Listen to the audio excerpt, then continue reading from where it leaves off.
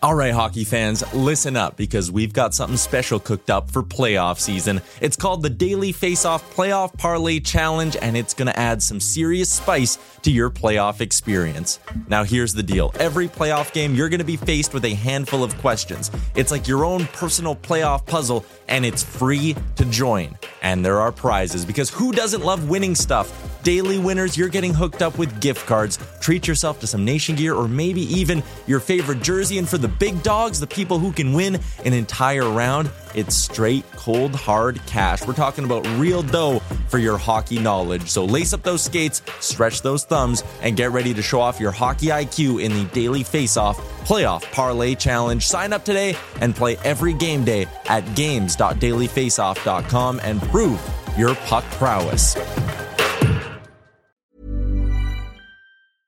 I'm Sandra, and I'm just the professional your small business was looking for. But you didn't hire me because you didn't use LinkedIn Jobs. LinkedIn has professionals you can't find anywhere else, including those who aren't actively looking for a new job, but might be open to the perfect role, like me. In a given month, over 70% of LinkedIn users don't visit other leading job sites. So if you're not looking on LinkedIn, you'll miss out on great candidates like Sandra. Start hiring professionals like a professional. Post your free job on linkedin.com/people today. Everyone knows therapy is great for solving problems, but getting therapy has its own problems too, like finding the right therapist, fitting into their schedule, and of course, the cost. Well, BetterHelp can solve those problems. It's totally online and built around your schedule. It's surprisingly affordable too. Connect with a credentialed therapist by phone, video, or online chat, all from the comfort of your home. Visit BetterHelp.com to learn more and save 10% on your first month. That's BetterHelp, H-E-L-P.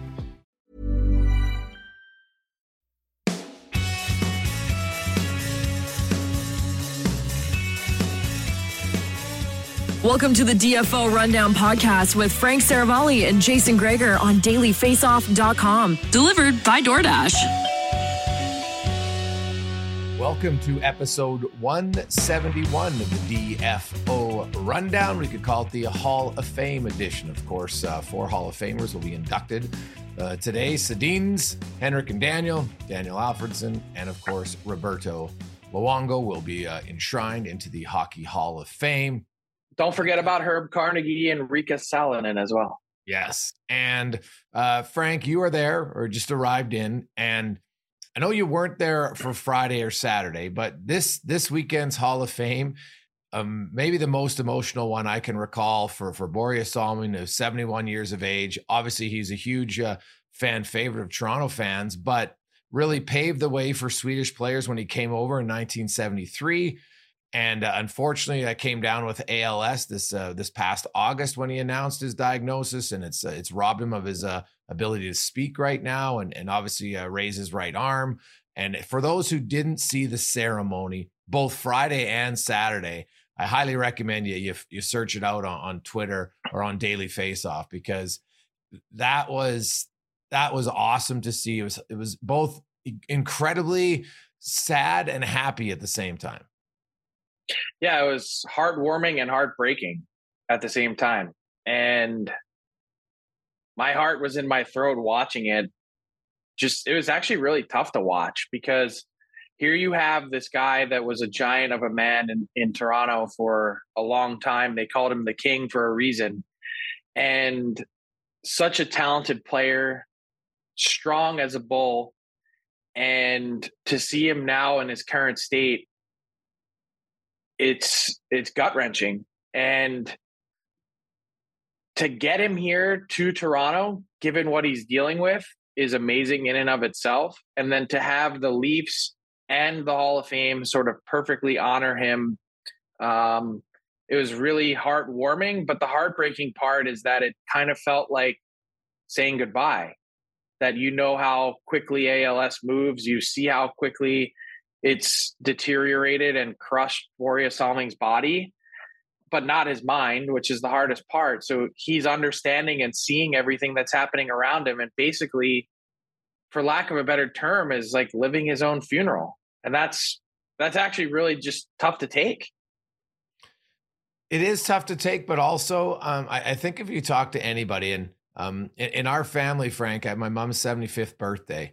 I kind of call it a living eulogy, because I find that too often when someone passes away, everybody has these wonderful things to say about them, but in a lot of cases, they never said it to them when they were alive.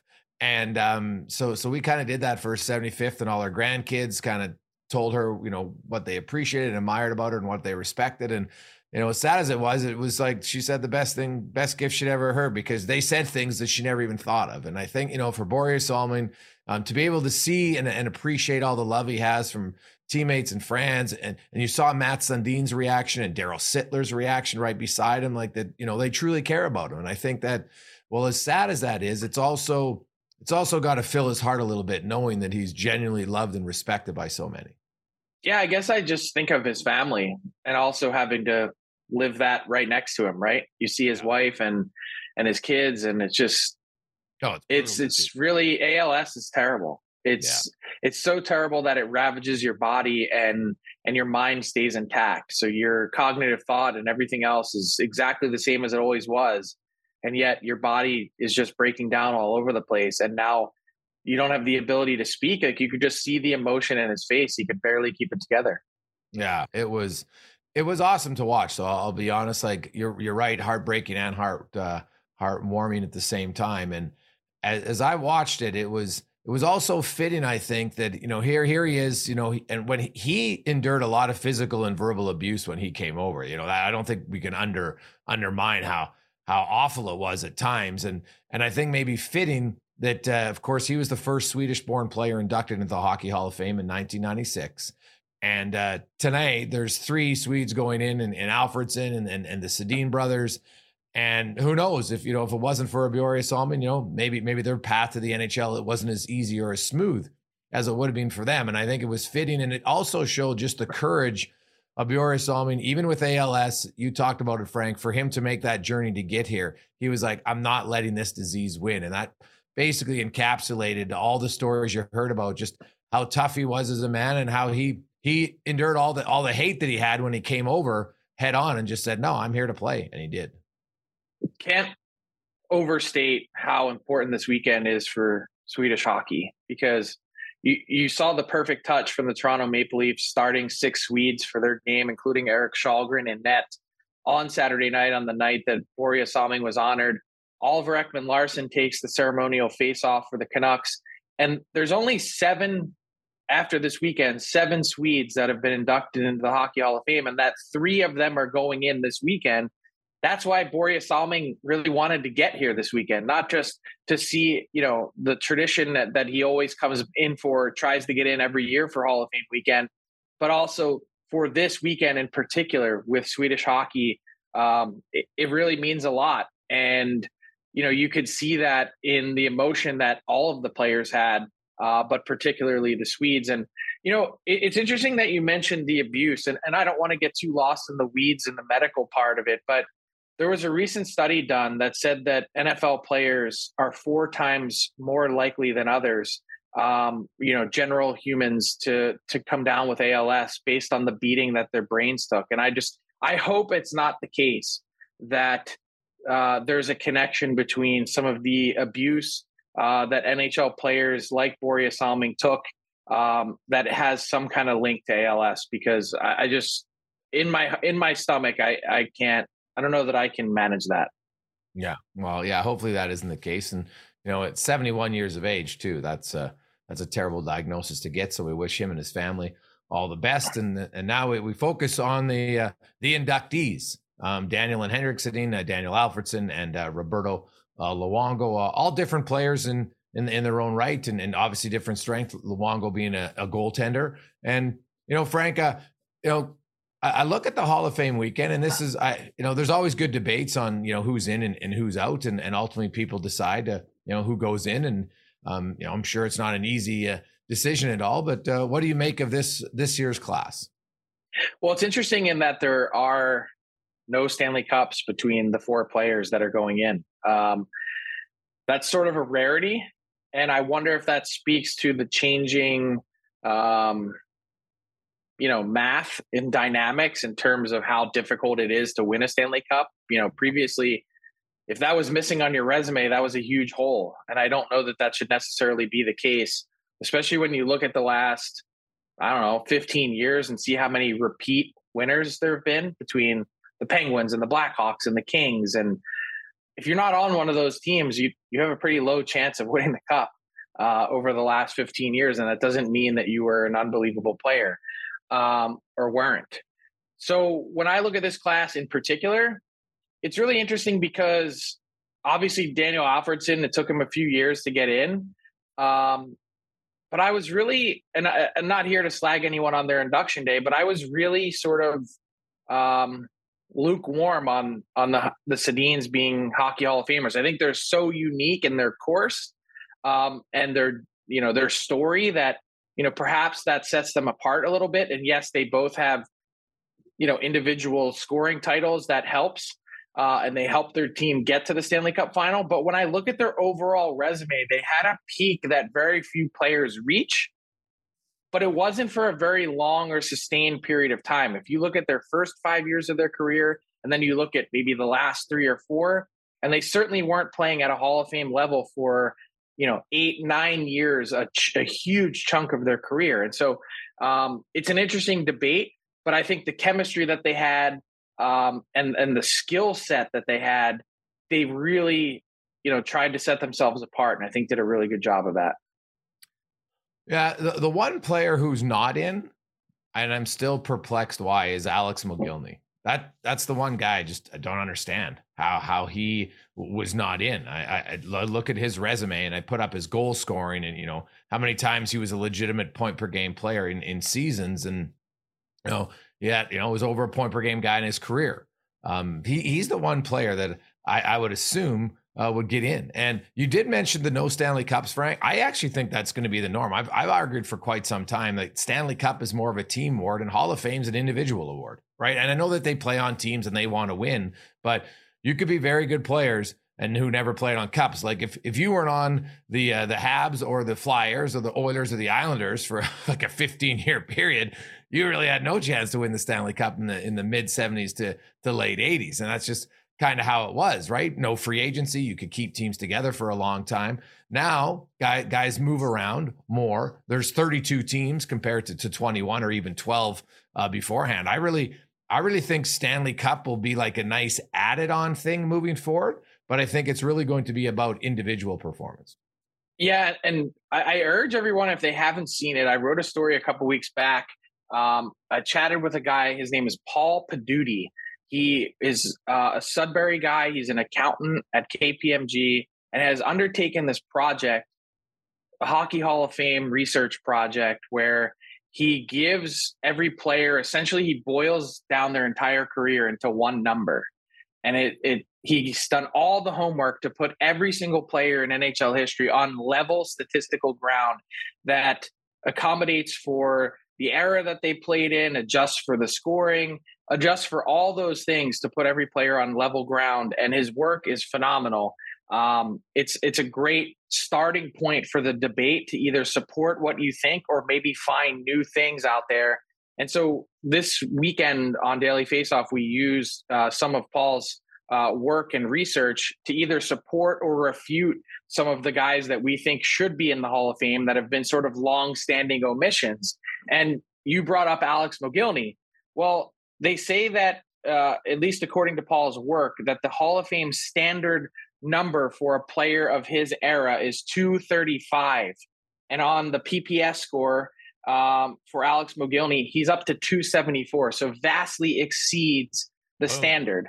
Thank you. And yeah. And so you're right. The guy for me that I've been campaigning for years, everyone's going to look at Henrik Lundqvist going in the class of 2023 as an automatic lock, a surefire first ballot Hall of Famer. And I would agree.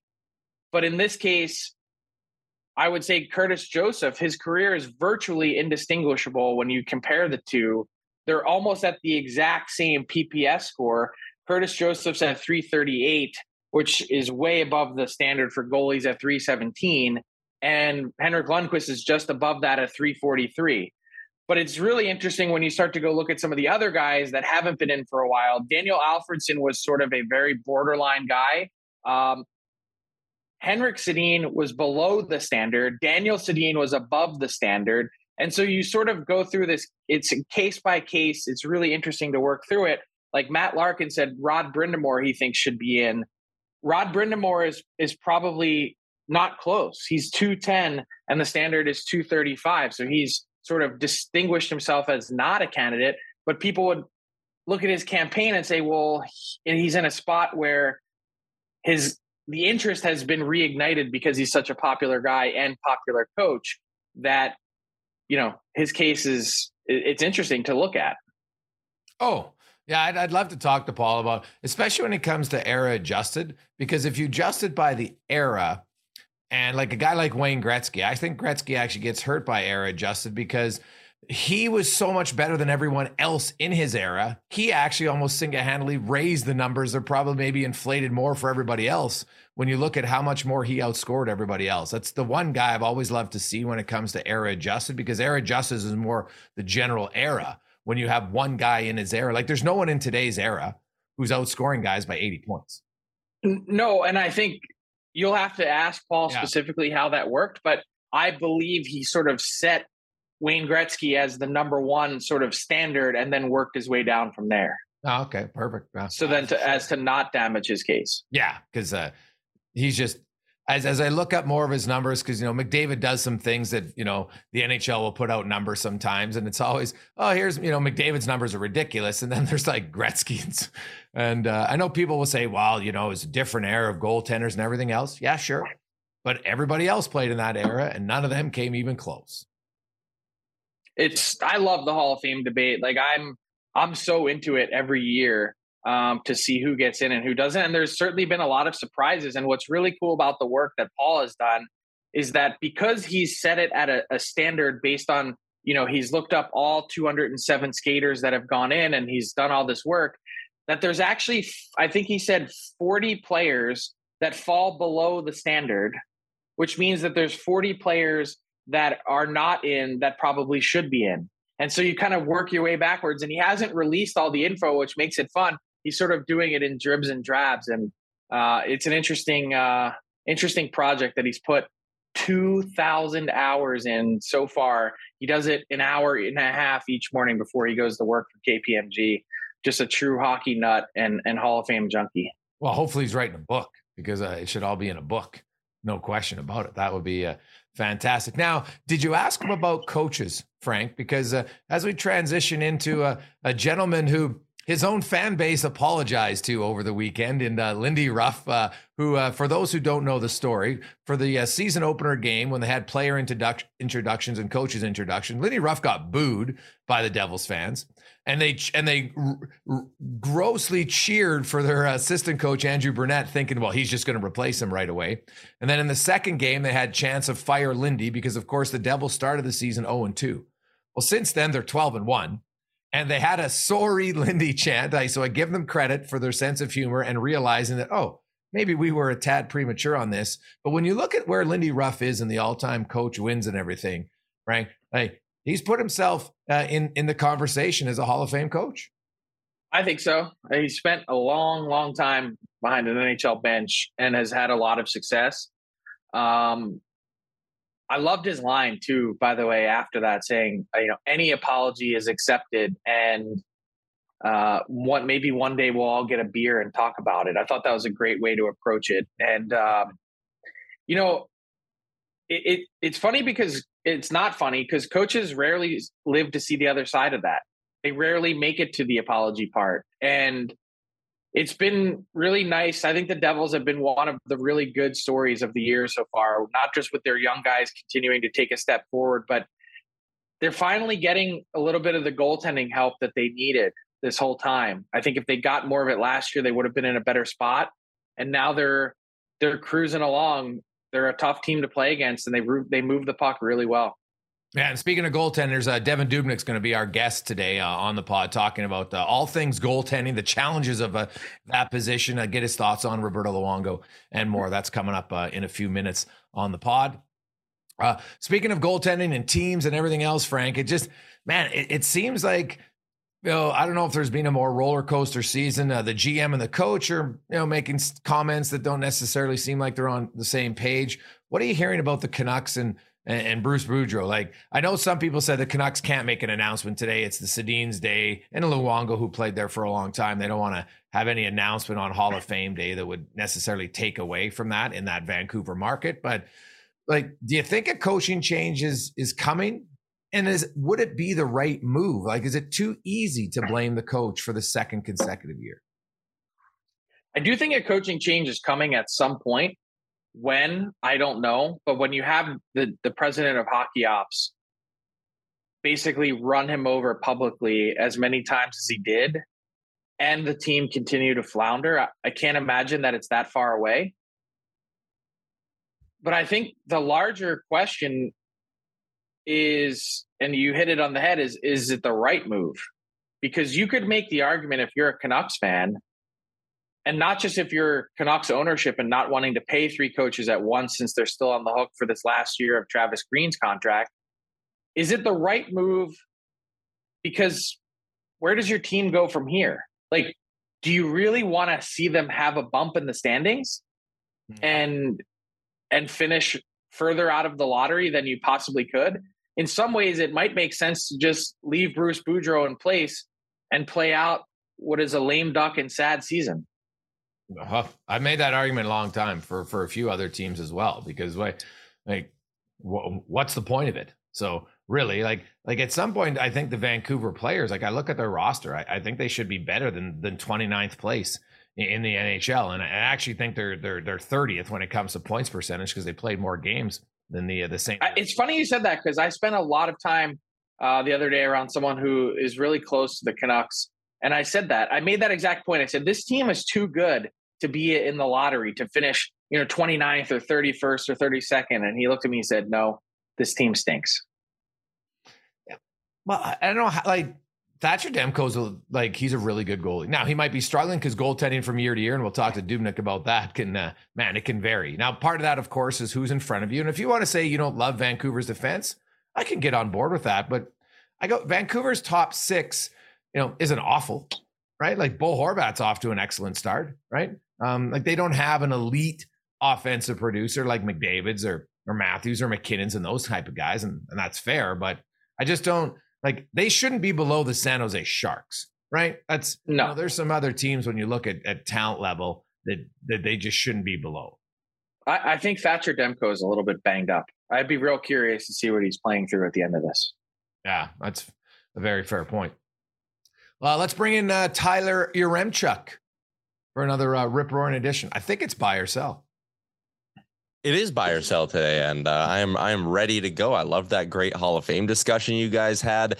Made me have to think on the fly and come up with a new question, because I did have a Hall of Fame themed one. But let's dig into things here. Fill in the blank, delivered by our friends at DoorDash. Promo code GameDay25 gets you 25% off and no delivery fees. 2 secs before we start. Where can people donate for your mustache? I didn't set anything up. I just did it. I do it just to see. I don't know if I could. I can't, but I do it. And now it's a big joke on all the podcasts. So I feel like I can't get rid of it. Doing it. Like, oh my goodness. And then you might, if you raise a certain amount, you should have to wear it all of December as well. That should be the goal. Nope. That would be a legitimate fear. Yeah. I said to Tyler, he's not allowed around school zones with that thing. Yeah. It's not a great look. It's not a great look, that but thing is greasy. It's super greasy. All right, let's get into fill in the blank. The NHL kind of buried this over the weekend or on Friday, but no World Cup coming in 2024. They're going to bump it to 25. Give me one word to describe the NHL and the NHLPA not being able to put on the World Cup. Frank? Embarrassing.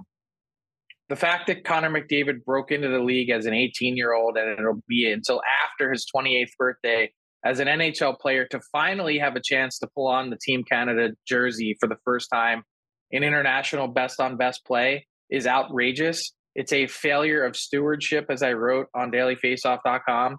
And I truly believe when it's all said and done that this failing to grow the game internationally, and particularly with the opportunity in the United States with the best generation of American hockey players that we've ever seen, to go toe-to-toe against Team Canada on the international stage, it's going to ultimately be the biggest stain on leadership from Gary Bettman and Don Fehr.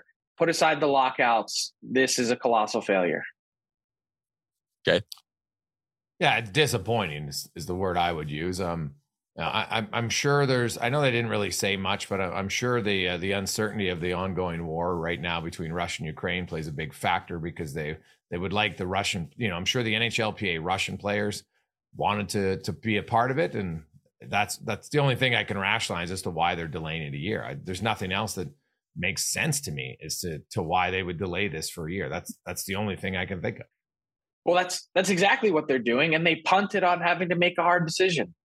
I mean, they could have put a stake in the ground and said, you know what, we're going to go and we're going to play without Russian players. Or even if they said, hey, it's 2022, hopefully it blows over by then, we are going to play with Russian players. I mean, what's the difference? As Evgeny Malkin made the point to Rob Rossi of The Athletic over the weekend in Toronto, he's a Russian player, and he's already playing against Americans and Canadians every day in the NHL.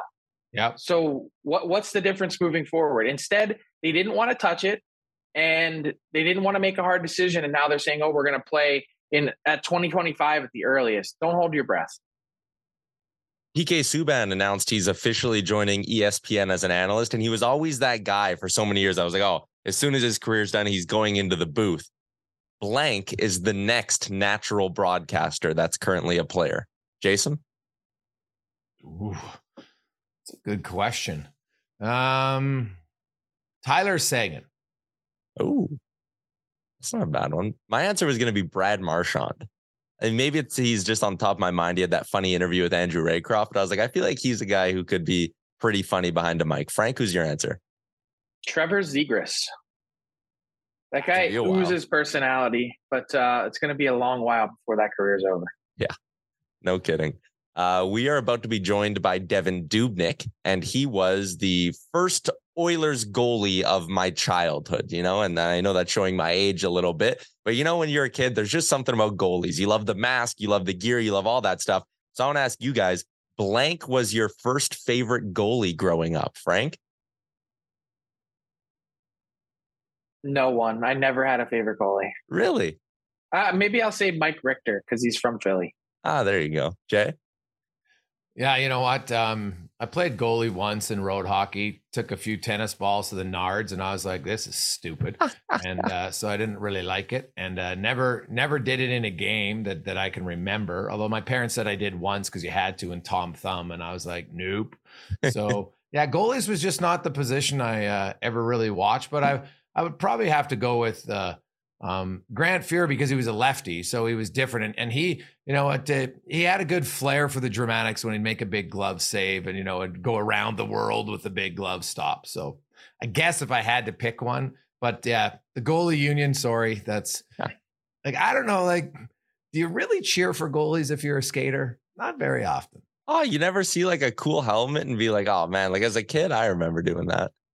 Well, see, the funny thing was cool. The one helmet that I'll remember of all the goalies was Arturs Urbe because it was so terrible, but it stood out. And I was like, oh, and then I do remember when he was in San Jose and they upset the Sharks. So, I was a little bit older then, but I do remember Arturs Urbe, smaller guy, he had the white pads, he had that terrible bucket, and then he upset the Red Wings. So he might have been like one of those character goalies, but yeah, there wasn't. Like I see some masks, and I know there's the one online right now. Markstrom's new mask comes out, and they're like, "Oh, it's fire!" And yeah, it looks good and everything, but I'm like, it's still a goalie. Like I'm a skater. I don't ever really cheer for the goalies. I want to see them get lit up. Sorry, that's just how it is. John Van Beesbroek had a pretty sweet setup in the mid '90s. That was awesome. Yeah. That the iconic Sports Illustrated photo of him on the beach in his gear was amazing. And by the way, John Van Beesbroek, apparently, according to Paul Paduti, has a really interesting Hall of Fame case.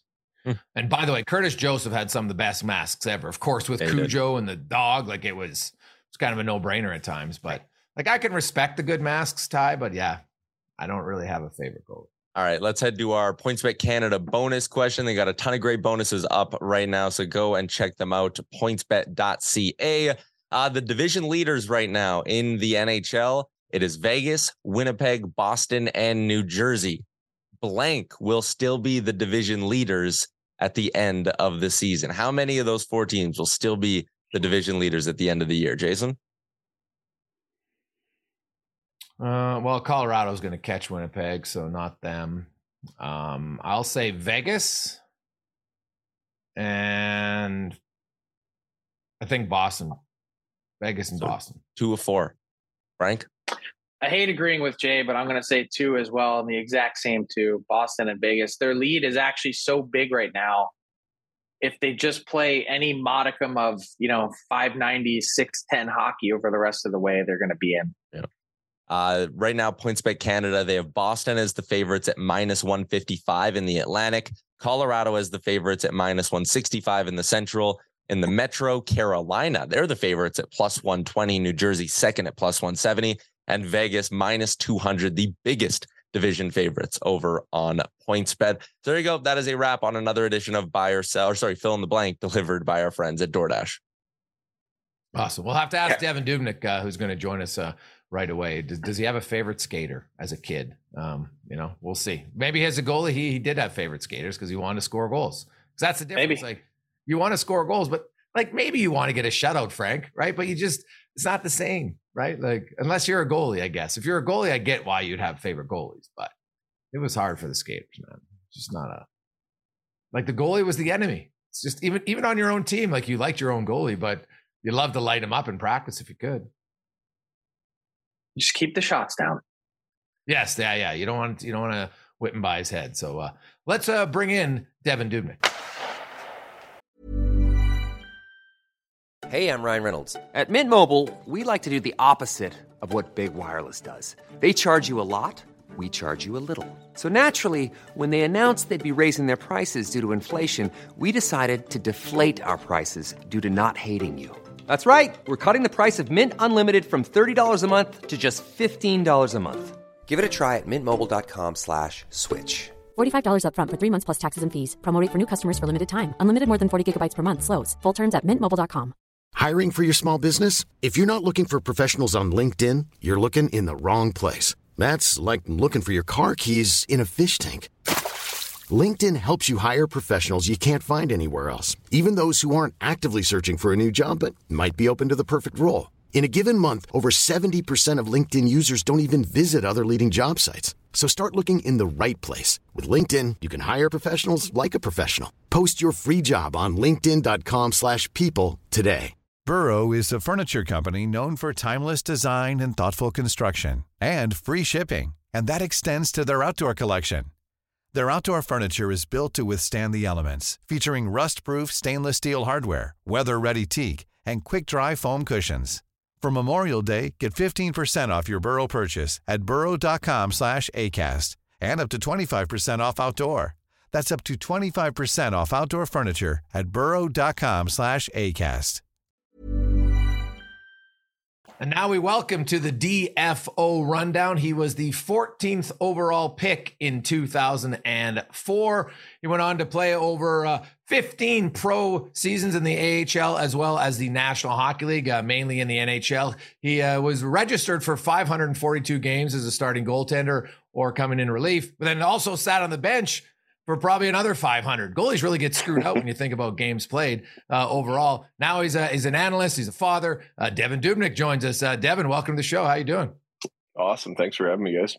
I was thinking about that. I was like, geez, he was in the league a long time. Only 542 games. Like, you spend a lot of them as a goalie because goalies don't play every game. And so even when you were starting 60 games a year, you're still missing 20. Like, do you feel you're getting shortchanged on the games played list in the NHL? Well, I mean, all goalies are equal, so it's not you're not getting shortchanged that way. But I don't know, maybe they should change it to like a half game or something when you're on the bench. But it's interesting because I didn't realize that it was our team services guy that was helping me set up. I was going through stuff with my wife when the 500 games hit, and so he was kind of helping me set up. And obviously, it was not my main focus at the time. And he was like, dude, there's only 75 goalies all time that have played 500 games. And I was like, no, that can't be right. So it's pretty crazy, but it goes to show that, lots of goalies have been around for a lot more games. You just only get one if you touch the ice for a minute. Tyler had just asked us, and I was a skater, Frank was a skater, if we had a favorite goalie growing up, and neither one of us really did. Did you Haters. play goal? did you play goal from a young age? And if so, did you have a favorite skater or was it just goalies? I did play goal from a pretty young age. I started when I was like 10. And then obviously I played player before that. We had a backyard rink, so I loved going out and skating that way. I was pretty dialed on goalies. I had a few different guys, but for favorite skater, Pavel Bure in Vancouver was like, and I'll go watch like YouTube clips of him because he was like a cheat code back then. It was like it was like Connor McDavid just getting plopped on the ice in the 90s. He was like flying compared to everybody else. So I lived in Vancouver at that time too, when they went on their cup run in 94. So he's definitely my favorite player. And then goalie wise, Freddie Brathwaite was the goalie for the Calgary Flames when I first started to be a goalie. And that's when we moved to Calgary. And so obviously I tell people it's not a household name, especially in the States here. Not a lot of people know who that is, but I loved him, and he was super exciting to watch. We're pretty much opposites. He's like 5'9", I'm 6'6". But he was a blast. I got to meet him a couple times when I was a kid. He was amazing to me. And then I also got to meet him when I was older too, which was pretty cool. I told him I had a signed jersey and stick in my room when I was a kid, and he didn't believe me. So I had to pull up some pictures for him. And then Curtis Joseph, I loved watching him in Edmonton. My brother was a massive Toronto Maple Leafs fan, so I watched him there. And then for when I got older, for watching a guy to kind of take things from was Luongo. And Luongo enters the Hockey Hall of Fame tonight, Devan.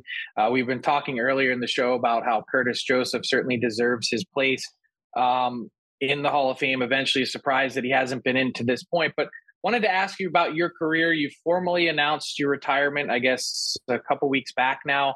You did not play last season, wrapped up your career in 2021 with the Sharks and the Avs. Why the announcement, and tell us what you're up to now. Yeah, it's funny. It's like I never really thought of it. I thought it was pretty obvious that I was done playing.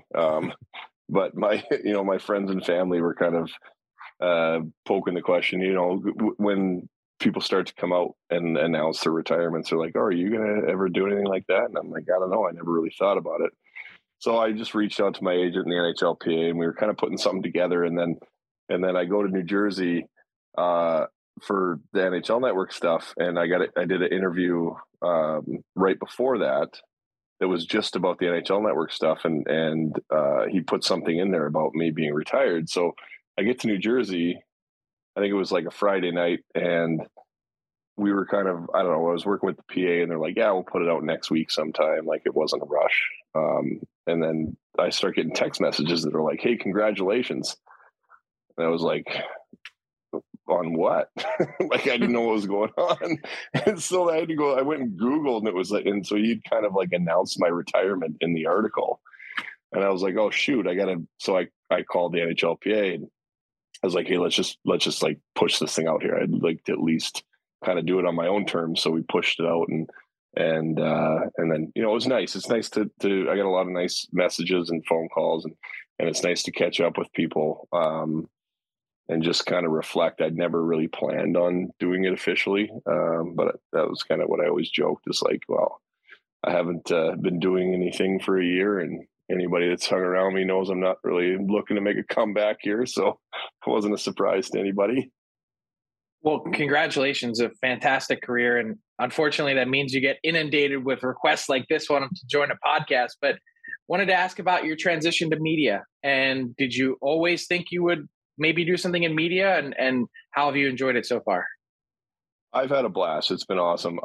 To be honest, it was never something that I thought hard about doing. I always thought about it maybe a little bit, but it certainly wasn't something I planned on. And honestly, I was sitting in my basement watching playoffs last year, and I was getting bored because I was waiting for the golf course to open. It was still cold here. And, I just thought to myself, I'm like, I should give that a try. So as I was sitting there, I called my agent, said, do you know anybody over at the NHL Network? And he said, yeah, sure. Called over there. Next day, did a quick Zoom interview. And they said, you want to come out here in 10 days? And I said, sure. So just it happened that fast. And you know, I know just from over the years, meeting people at NHL Network, it was easy because knew a lot of the people there. I'd been there a couple times before. And so that was smooth, and went out there and just got into it. I mean, they really kind of throw you in the fire it was the second round of playoffs. And I remember sitting at the desk, and I don't get nervous about it, but I, like, right before we went on, I was like, so how's this work? They're like, well, they're like, well, Jameson will kind of point at you and let you know when to talk. I'm like, okay, cool. How long do I talk for? And they're like, just, depends. And I was like, perfect. And that's was TV it. in a nutshell for you. Yeah. Good direction. Now, yeah. Devan, the goaltending position is such a unique one, because having talked to so many goals, and I saw you basically in your whole development, your first, 7 years, 8 years in the American League and then in the NHL. And for a lot of goalies, for the vast majority, it's like you get to 24 or 5 before they really are comfortable at the NHL level. You have a few Marc-Andre Fleury's and Carey Prices, but those guys seem to be rare. And it seems to be more the physical, the mental aspect of it, just to overcome a bad game or a bad goal and to let it go. And, you experience kind of like a career challenge in 13-14 when you were at Edmonton and Nashville and then Arizona, and then you get to Minnesota and boom, your career explodes. But people forget you'd actually had some really good numbers the previous 2 years in Edmonton. I want you to take me back to kind of, that up and then that down area. And what was the biggest challenge for you in that 13-14 and even, 14-15 season, and maybe the off season more so? Yeah, no, it's funny because like you said, even coming to Mini, and, you talking to people about my career, they're like, I just came out of nowhere. I'm like, well, I did play like 5 seasons before that. And I was the starting goalie in Edmonton for a couple years before that. So I didn't just come out of nowhere.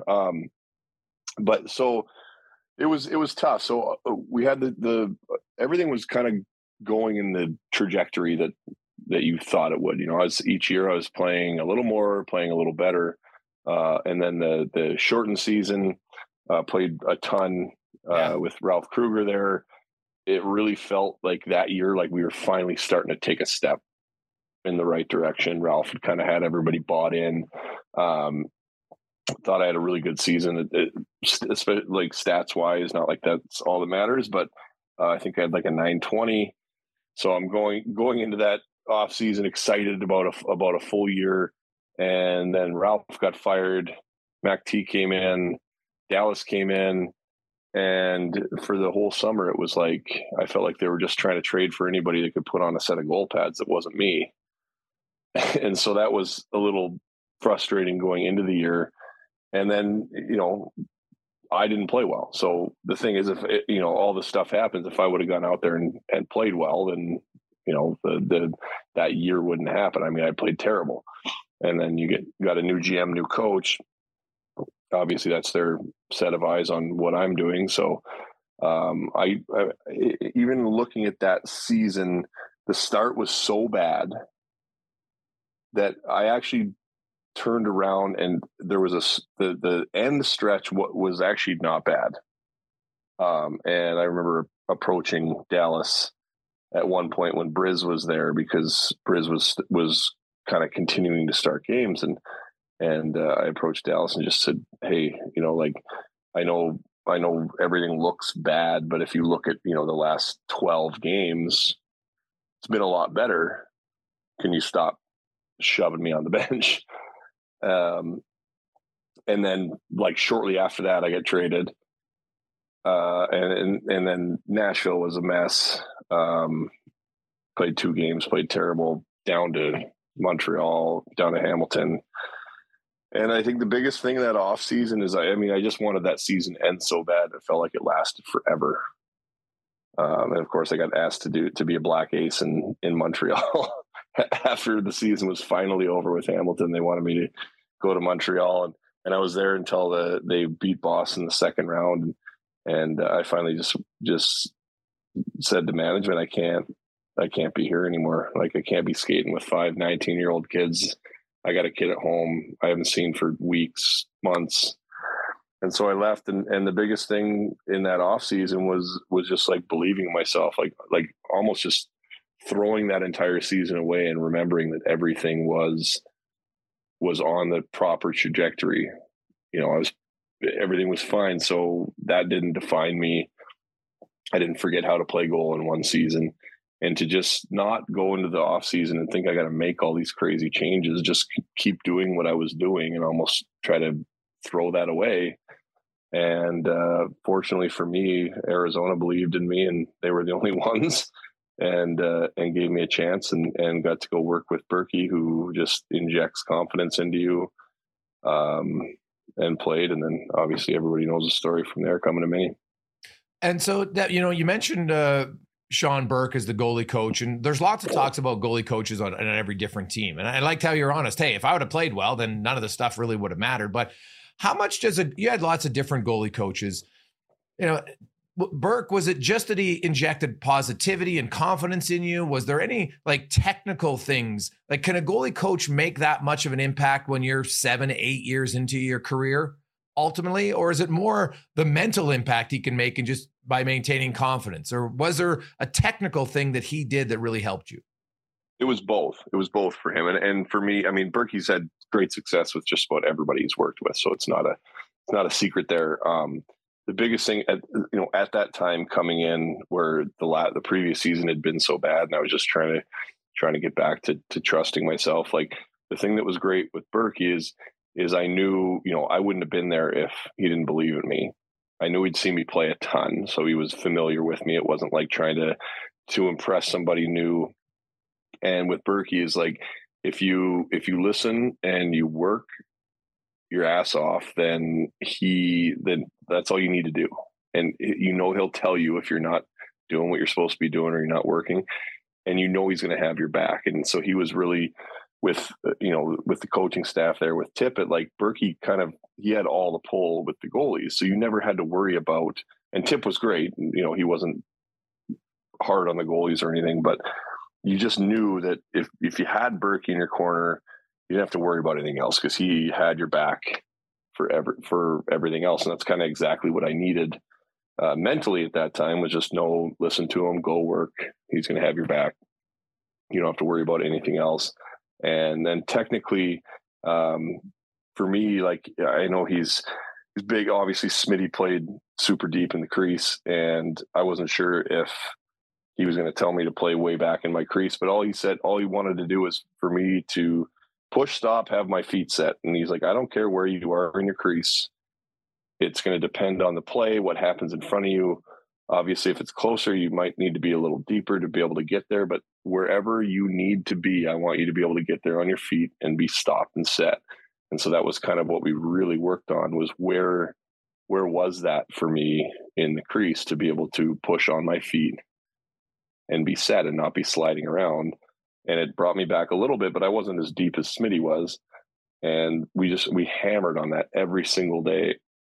And it was awesome. I mean, once I got the feel for it, that was the biggest thing for me for the rest of my career, was trying to play as much as I possibly could on my feet and set.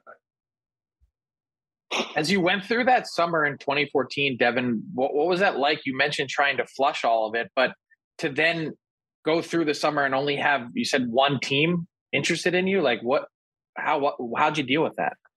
So I'm a pretty big optimist. So I'm always kind of like, you know what, it's fine. You played long enough. Everything's going to be fine.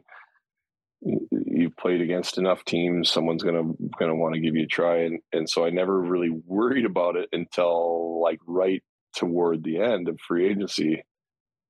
And I was like, wow, really, really nobody's going to give you a try here. It was like, there were like 6 or 7 teams that were like ready to give me a two-way, but I just couldn't believe it. I was like, seriously, nobody? And then, Arizona started to get interested, and I had a good conversation with Berkey before And then I think Philadelphia actually came in like last minute, but I'd already agreed with Arizona. But it was definitely stressful. Like right at the end, like I said, I tried to just be like, think to myself, everything's going to be okay. And then the last few days started to get a little stressful. I was like I said, come on, is nobody really going to give me a shot here?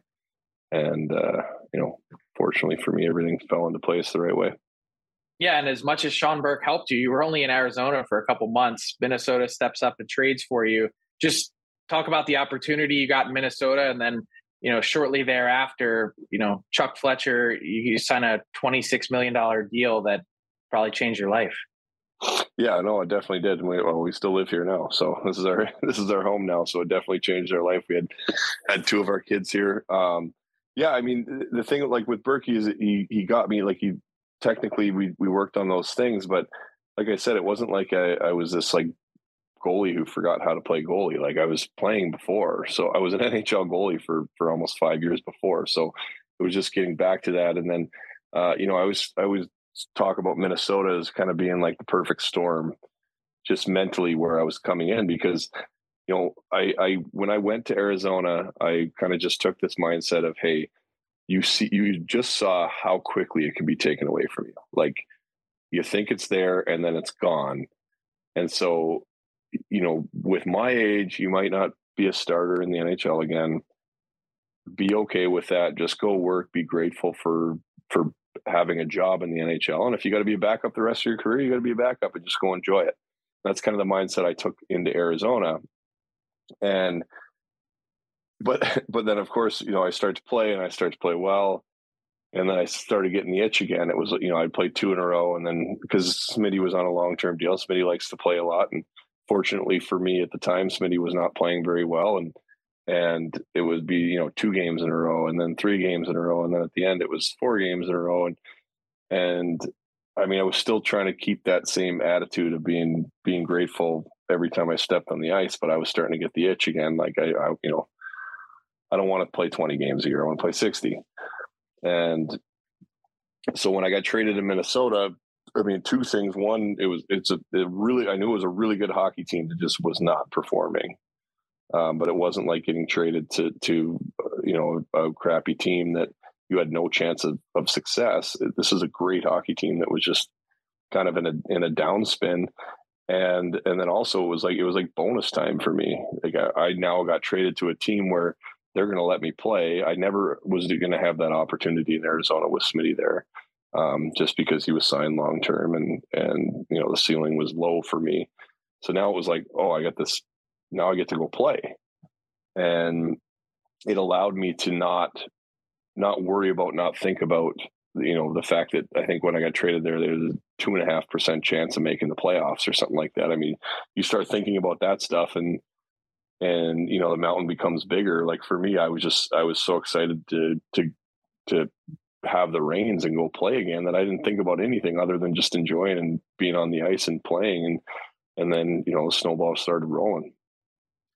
And Devan, for that, you came in halfway through that year to Minnesota, but then the next 4 seasons, starting in 15-16 through to 18-19, you started the most games in the NHL at 200. You played 259. I think you started like 254 or something like that. Like, you're over 60 games every year. Obviously you wanted that. So how challenging is it? Or is it maybe overrated sometimes? It's not as hard as some people think. The goalies athletes today are in an unreal shape. There's all the conditioning, the nutrition, everything else. Is 60 games that hard for a goalie, having done it 4 years in a row? Well, I mean, I was getting in the 68, 69 a couple times, and I loved it. I mean, that was the biggest thing, is I always, even the games that you had off, you'd be like, okay, you're not playing tonight, and you're like, oh, okay, that's going to be, I'll take a rest. And then you get to the game and you're like, God, I wish I was playing tonight. Like, you're like, you're on the bench. You're like, if I'm here, I might as well be playing. Like, so, I mean, we're all competitors, and any goalie, there's not a goalie out there that's going to tell you that he wouldn't want to play 82 games. Like you want to play. I just think, both mentally and physically, which is shown, is having two guys that can play. And so that when you get to playoffs, that's a lot of games, and you can burn out. And I think like the stats, I don't know what it is, but I don't think anybody's won the cup that's played over like 55 games or something. I don't know what the stat is, but that's kind of where that transition came. And I think a lot of it honestly is mentally, because it's a lot of hockey, and you get to the end of the season, and if you've just been and especially because the second half of the season, all the games are condensed. So you're playing, 3-4 games a week, and you go and, and then if you're like grinding to make the playoffs, you go on the stretch, and it's like you get to the playoffs and it's a grind. Like you can burn out, and you see guys burn out. So I think it's a good thing. I think there's enough good goalies out there to have this kind of 1A, 1B scenario. I still think it's good to have a starting goaltender and not just like a 50-50. I don't like the 50-50 personally. But it is really good to have the backup playing, 30 games or a little bit more, but I still think you should have a 1A at least. Now, I want to get your thoughts as we put on your analyst hat here for a second, because you can take us kind of maybe into the mind of the goalies. Frank, we were talking about Thatcher Demko. Maybe he's banged up. And guys, when you're banged up and you're good enough to play, but you're banged up, it's going to limit what you can do. Jack Campbell's off to a tough start in Edmonton. You probably went through that at a certain time. It might be 2 weeks, or your game's not where it's at. How hard is it in season when things don't go well early to reset? And are there a few things that, that a goalie just has to do before it completely drives himself into the ditch? Yeah, it's difficult, especially, for like Campbell. I mean, I feel bad for him because he's a great goalie and a lot of expectation coming in, and you can just see like he's being extremely hard on himself. It obviously hasn't started the way he'd want to, but the more it goes on, the kind of more it piles on, and you can see the fans. The fans are talking about, oh, you got 5 for 5, and like he got 5 for 5 because he earned it, and he's a good goalie, but it's starting to pile on. And so there's no real way, he's got to trust the team's got to trust him. The organization's got to trust him, which I'm sure they do. And they've shown, I mean, they're going to continue playing him. They gave him the contract, but he's got to kind of trust himself too, and get out of that because the longer it goes on, then it's like every goal that goes in is like monumental. Whereas like when you're playing well and you're rolling, every goal that goes in is, just whatever, pull it out of the net, keep going. And he's got to get to a point where, it starts with one game and then build from there. But even if he plays 2 good games and the third game isn't great, you can't go back to that. Oh, here we go again. And it's difficult though, because especially stats wise, when you have a super poor start to a season, it's really hard to get your stats back to something that you want to look at, that are like acceptable to look at. So, I mean, that was kind of going back to what I said with that year in Edmonton when I got traded, was the start of my season was so bad that it didn't really matter. I played a pretty good stretch of like 12, 15 games, and my stats still look terrible because it's hard to come back from it. So you got to be able to set that aside. But it's difficult with the pressure that's in Edmonton, and there's a ton of expectations there. But I think he'll be fine. He's got a great mentality. He's really well liked. I think he's probably can lay off himself a little bit and not beat himself up so much. But obviously he expects a lot. But that's one I'm not worried about at all. Devan, we'll get to a rapid fire where the only rule is you have to answer the question. All right. Okay. Here we go. The one shooter who gave you the most trouble in your career? Ovechkin. Got like 5 hat tricks on me, I think. Maybe not 5, but a lot. Now, was it just the sheer, velocity of his shot? What was it that made it so, like, obviously he scored on everybody. He's one of the greatest goal scorers ever. Yes. What made it so tough? So it was very hard to read. He's kind of got that slingshot his curve is crazy. So depending on where it came off his stick, it was really hard to read. Then, add the velocity to that, and then add the fact that I like started to completely psych myself out every time I played him. Fortunately for me, I only play him twice a year. But it just, you want to talk about snowballing. It was like, oh, great, we're playing Washington. I like look at Bruce. I'd be like, Bruce, you sure you want me to play tonight? Like, we know what the outcome's going to be here. And so kind of like I was psyching myself out. And then fortunately for me, I was able to, I think the last 2 times, but I know the last time we won 2-1 in Washington.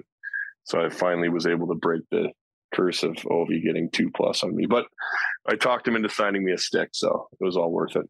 Nice. Who is your favorite goalie tandem partner that you played with, and why? That's tough. I get some good ones.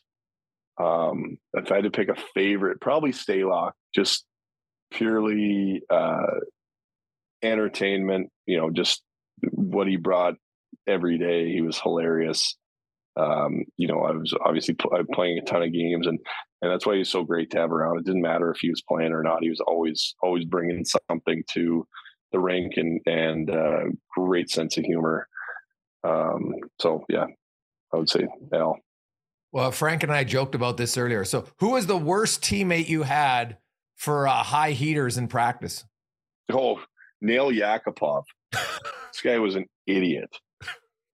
Like complete idiot. I tried to explain to him. So we were doing like a low drive from the corner, and he's zipping these things past my ear because he's trying to hit the elbow.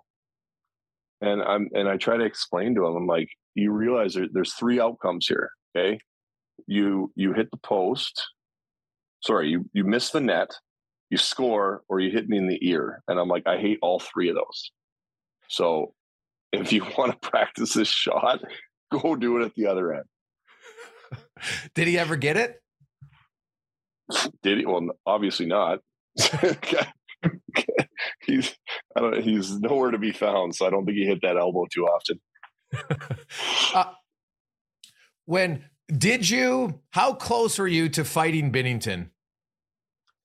Honestly, I look back on that, and I wish I would have known what he did to Carly, because I didn't even see what happened. I was just going up to him to like tell him to settle down. I was more just like skating around my end. And so I wasn't really I wasn't thinking that he was going to come at me. But I think if I would have seen what I didn't realize he gave the big fake punch to Carly, who obviously is an important player for us. But then when he tried to slash the back of my leg, and then all of a sudden I was like, oh, okay, we're going. And I'd be happy to, I was joking after. I'm like, I could sit on his chest. Like he's like 150 pounds. So, I am no killer by any means, but no offense to Binner, but I'd be happy to accept that. But he tends to, one thing I don't love is he tends to pick his spots, and he likes to stir things up, but he never actually gets involved. It's always a bump here and there. He never actually, I'd love to see him just drop the gloves one time just to back up all his shenanigans.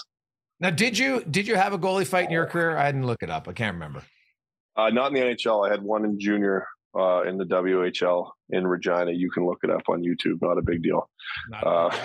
Okay, so it's it's not much. I took a lot of swings from left field that had no chance of landing, and I definitely had the upper hand and the tail of the tape. I think I was David Reekie was the guy, and he's like 6 foot, so definitely had a height advantage. But it was my 19-year-old year, and I hadn't been in one, so there was a line brawl, and I was like, I gotta get it over with here.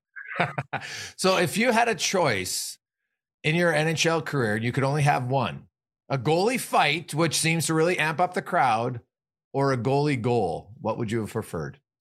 Well, a goal for sure, but there's a way better chance of me getting a fight than scoring a goal. I would definitely go for the goal. But a fight would be cool too. I would have been up for one. There was a few guys I always told myself, like, I'm not fighting that guy. Like Robin Leonard, no, not happening. Like you can chase me around the rink, I'll embarrass myself. I don't care. Ray Emery, another one. Nope. Would not have. If you want to come down and try to fight me, like you can chase me around, but I'm not going with these guys. But after that, you would have been open season. That's totally yeah. I would. There's not a lot of guys. I mean, usually like just being my size, really, you can't. It's tough to get hurt in a goalie fight. Like just grab on and throw. Like no one's should be able to hit you hard enough. I mean, Smitty and Talbot. Smitty got him pretty good. That was a good fight. Yeah. But yeah, I mean, really, like there's like I said, Leonard is one. I mean, Emery used to fight tough guy players in the American League. Like, the guy was a psycho. So like, and Leonard's the same way. I mean, the guy does like MMA in the off season. I'm like, no thanks. I'll fight a goalie that's a goalie, but I'm not fighting a goalie that's a UFC fighter in his spare time. Like, no. One last one for you, Devin. I really appreciate this. There's lots of technical talk. You got guys like Kevin Woodley, and they've really, I think, educated us on the goalie position. But is there one move now that you're going to be in the analyst when you watch that you're just like, you know what, there's a criticism of goalies that just isn't accurate? What's the most common incorrect criticism of NHL goalies? Oh, that's a good one. I thought you were going to go the other way with that. I think that the thing that I hate is like goalies aren't allowed to get scored on with a straight shot anymore. And it's like, oh, well, he wasn't screened and it was from the top of the circle. And even though it went straight by his ear hole and like off the crossbar, like he saw that, so he probably should have stopped it. And it kind of drives me nuts. I'm like, put a helmet on and go see what that looks like. Like the puck comes in a hurry off these guys' sticks, and it's getting more and more. Now, I mean, we always talk about with the one-piece sticks, there's no bad shots on the team. Everybody can shoot the puck. So if guys get open, they can beat a goalie, and it doesn't make it a bad goal. And I think that's one thing that drives me nuts is it's like if you let in a clear shot, then you'll get somebody who's never played goal before saying that he should have had that one. Or even if it maybe looks like he should have had it, but not, if it's a straight shot, it's just not okay. And then on the other side of it, I was just going to say, one thing I'd love to see go away. I just feel like goalies there's just way too much playing on your knees now. And I feel like guys are so good and so athletic that I like really think it would be beneficial for guys to be on their feet more. Because you can see the way they move and when goals go in. I mean, I was watching highlights last night and it's just, they're so good and they're so quick and they're there, but reacting to a shot on your knees is completely different than reacting to a shot on your feet. And I think these guys are so good and athletic that I'd love to see it for younger goalies and goalies now to get away from being on your knees for shots if it's not necessary. Awesome, man. You're going to be a great analyst, buddy. We really appreciate it. Continued success. Thanks for joining us, and stay safe on the icy roads of Minnesota as winter has come. Awesome. Appreciate it, guys. Devan Dubnyk, 13-year NHLer, played another 3 or 4 years in the American League before he got to the show, and really good guy, Frank. Hey, man, I love his honest answers. I like his breakdown of the goalies on which goals you can't critique, and then other ones, hey, stand on your feet a little bit more. So I think he's going to make a good analyst. And decidedly not a fan of Nail Yakupov. Oh, Yak Attack. Yikes. Love he said, well, he clearly didn't get it. So, yeah, but go on. Complete idiot. There's nothing that will rattle goalies more than a guy who's firing high heat all the time. Every once in a while, an accident, like I get it. And I think goalies get it, but like consistently over and over again, like grab a clue. Yeah. You're not going to win a lot of love from your goalie union for sure. So I appreciate that. Congratulations again to Henrik and Daniel Sedin, Daniel Alfredson, Roberto Luongo, and Frank, of course, Herb Carnegie, also going in, and Rika Salonen. She's the first European-born woman to be elected to the Hall of Fame. Yeah, so that's big. It's big for all 6 of them and their families. Enjoy tonight, a moment they hopefully will never, ever forget. And for everybody, let's all support our friends like Daryl Sittler, Matt Sundin, supported Biore Salmi. Now to make the world a better place. Have yourselves a wonderful week. We'll talk to you Friday. Thanks for listening to the DFO Rundown with Saravalli and Gregor. Keep it locked on dailyfaceoff.com and subscribe wherever you get your podcasts from to never miss an episode. Delivered by DoorDash. Mom deserves the best, and there's no better place to shop for Mother's Day than Whole Foods Market. They're your destination for unbeatable savings, from premium gifts to show-stopping flowers and irresistible desserts. Start by saving 33% with Prime on all body care and candles. Then get a 15-stem bunch of tulips for just $9.99 each with Prime. Round out Mom's menu with festive rosé, irresistible berry chantilly cake, and more special treats. Come celebrate Mother's Day at Whole Foods Market. All right, hockey fans, listen up because we've got something special coming your way this playoff season. It's called the Daily Face-Off Playoff Parlay Challenge, and let me tell you, it's going to add some serious spice to your playoff experience. Now, here's the deal. Every playoff game day, you're going to be faced with 4 questions. It's like your own personal playoff puzzle. And here's a sneak peek into some of those questions we'll be firing your way. First up, you got to pick the winning team. That sounds simple, right? But there's more. You got to decide if the total amount of goals in the game will be over or under a certain amount, and that's where the real strategy starts to kick in. Next up, you're picking who's going to find the back of the net first, and you're going to want to be careful because that's one that could be cooked early on in the game. And finally, you got to predict which period is going to be the highest scoring. Will it be a barn burner in the first, a shootout in the second, or a nail biter in the third? That's up to you to decide. Now let's talk about prizes, because who doesn't love winning stuff?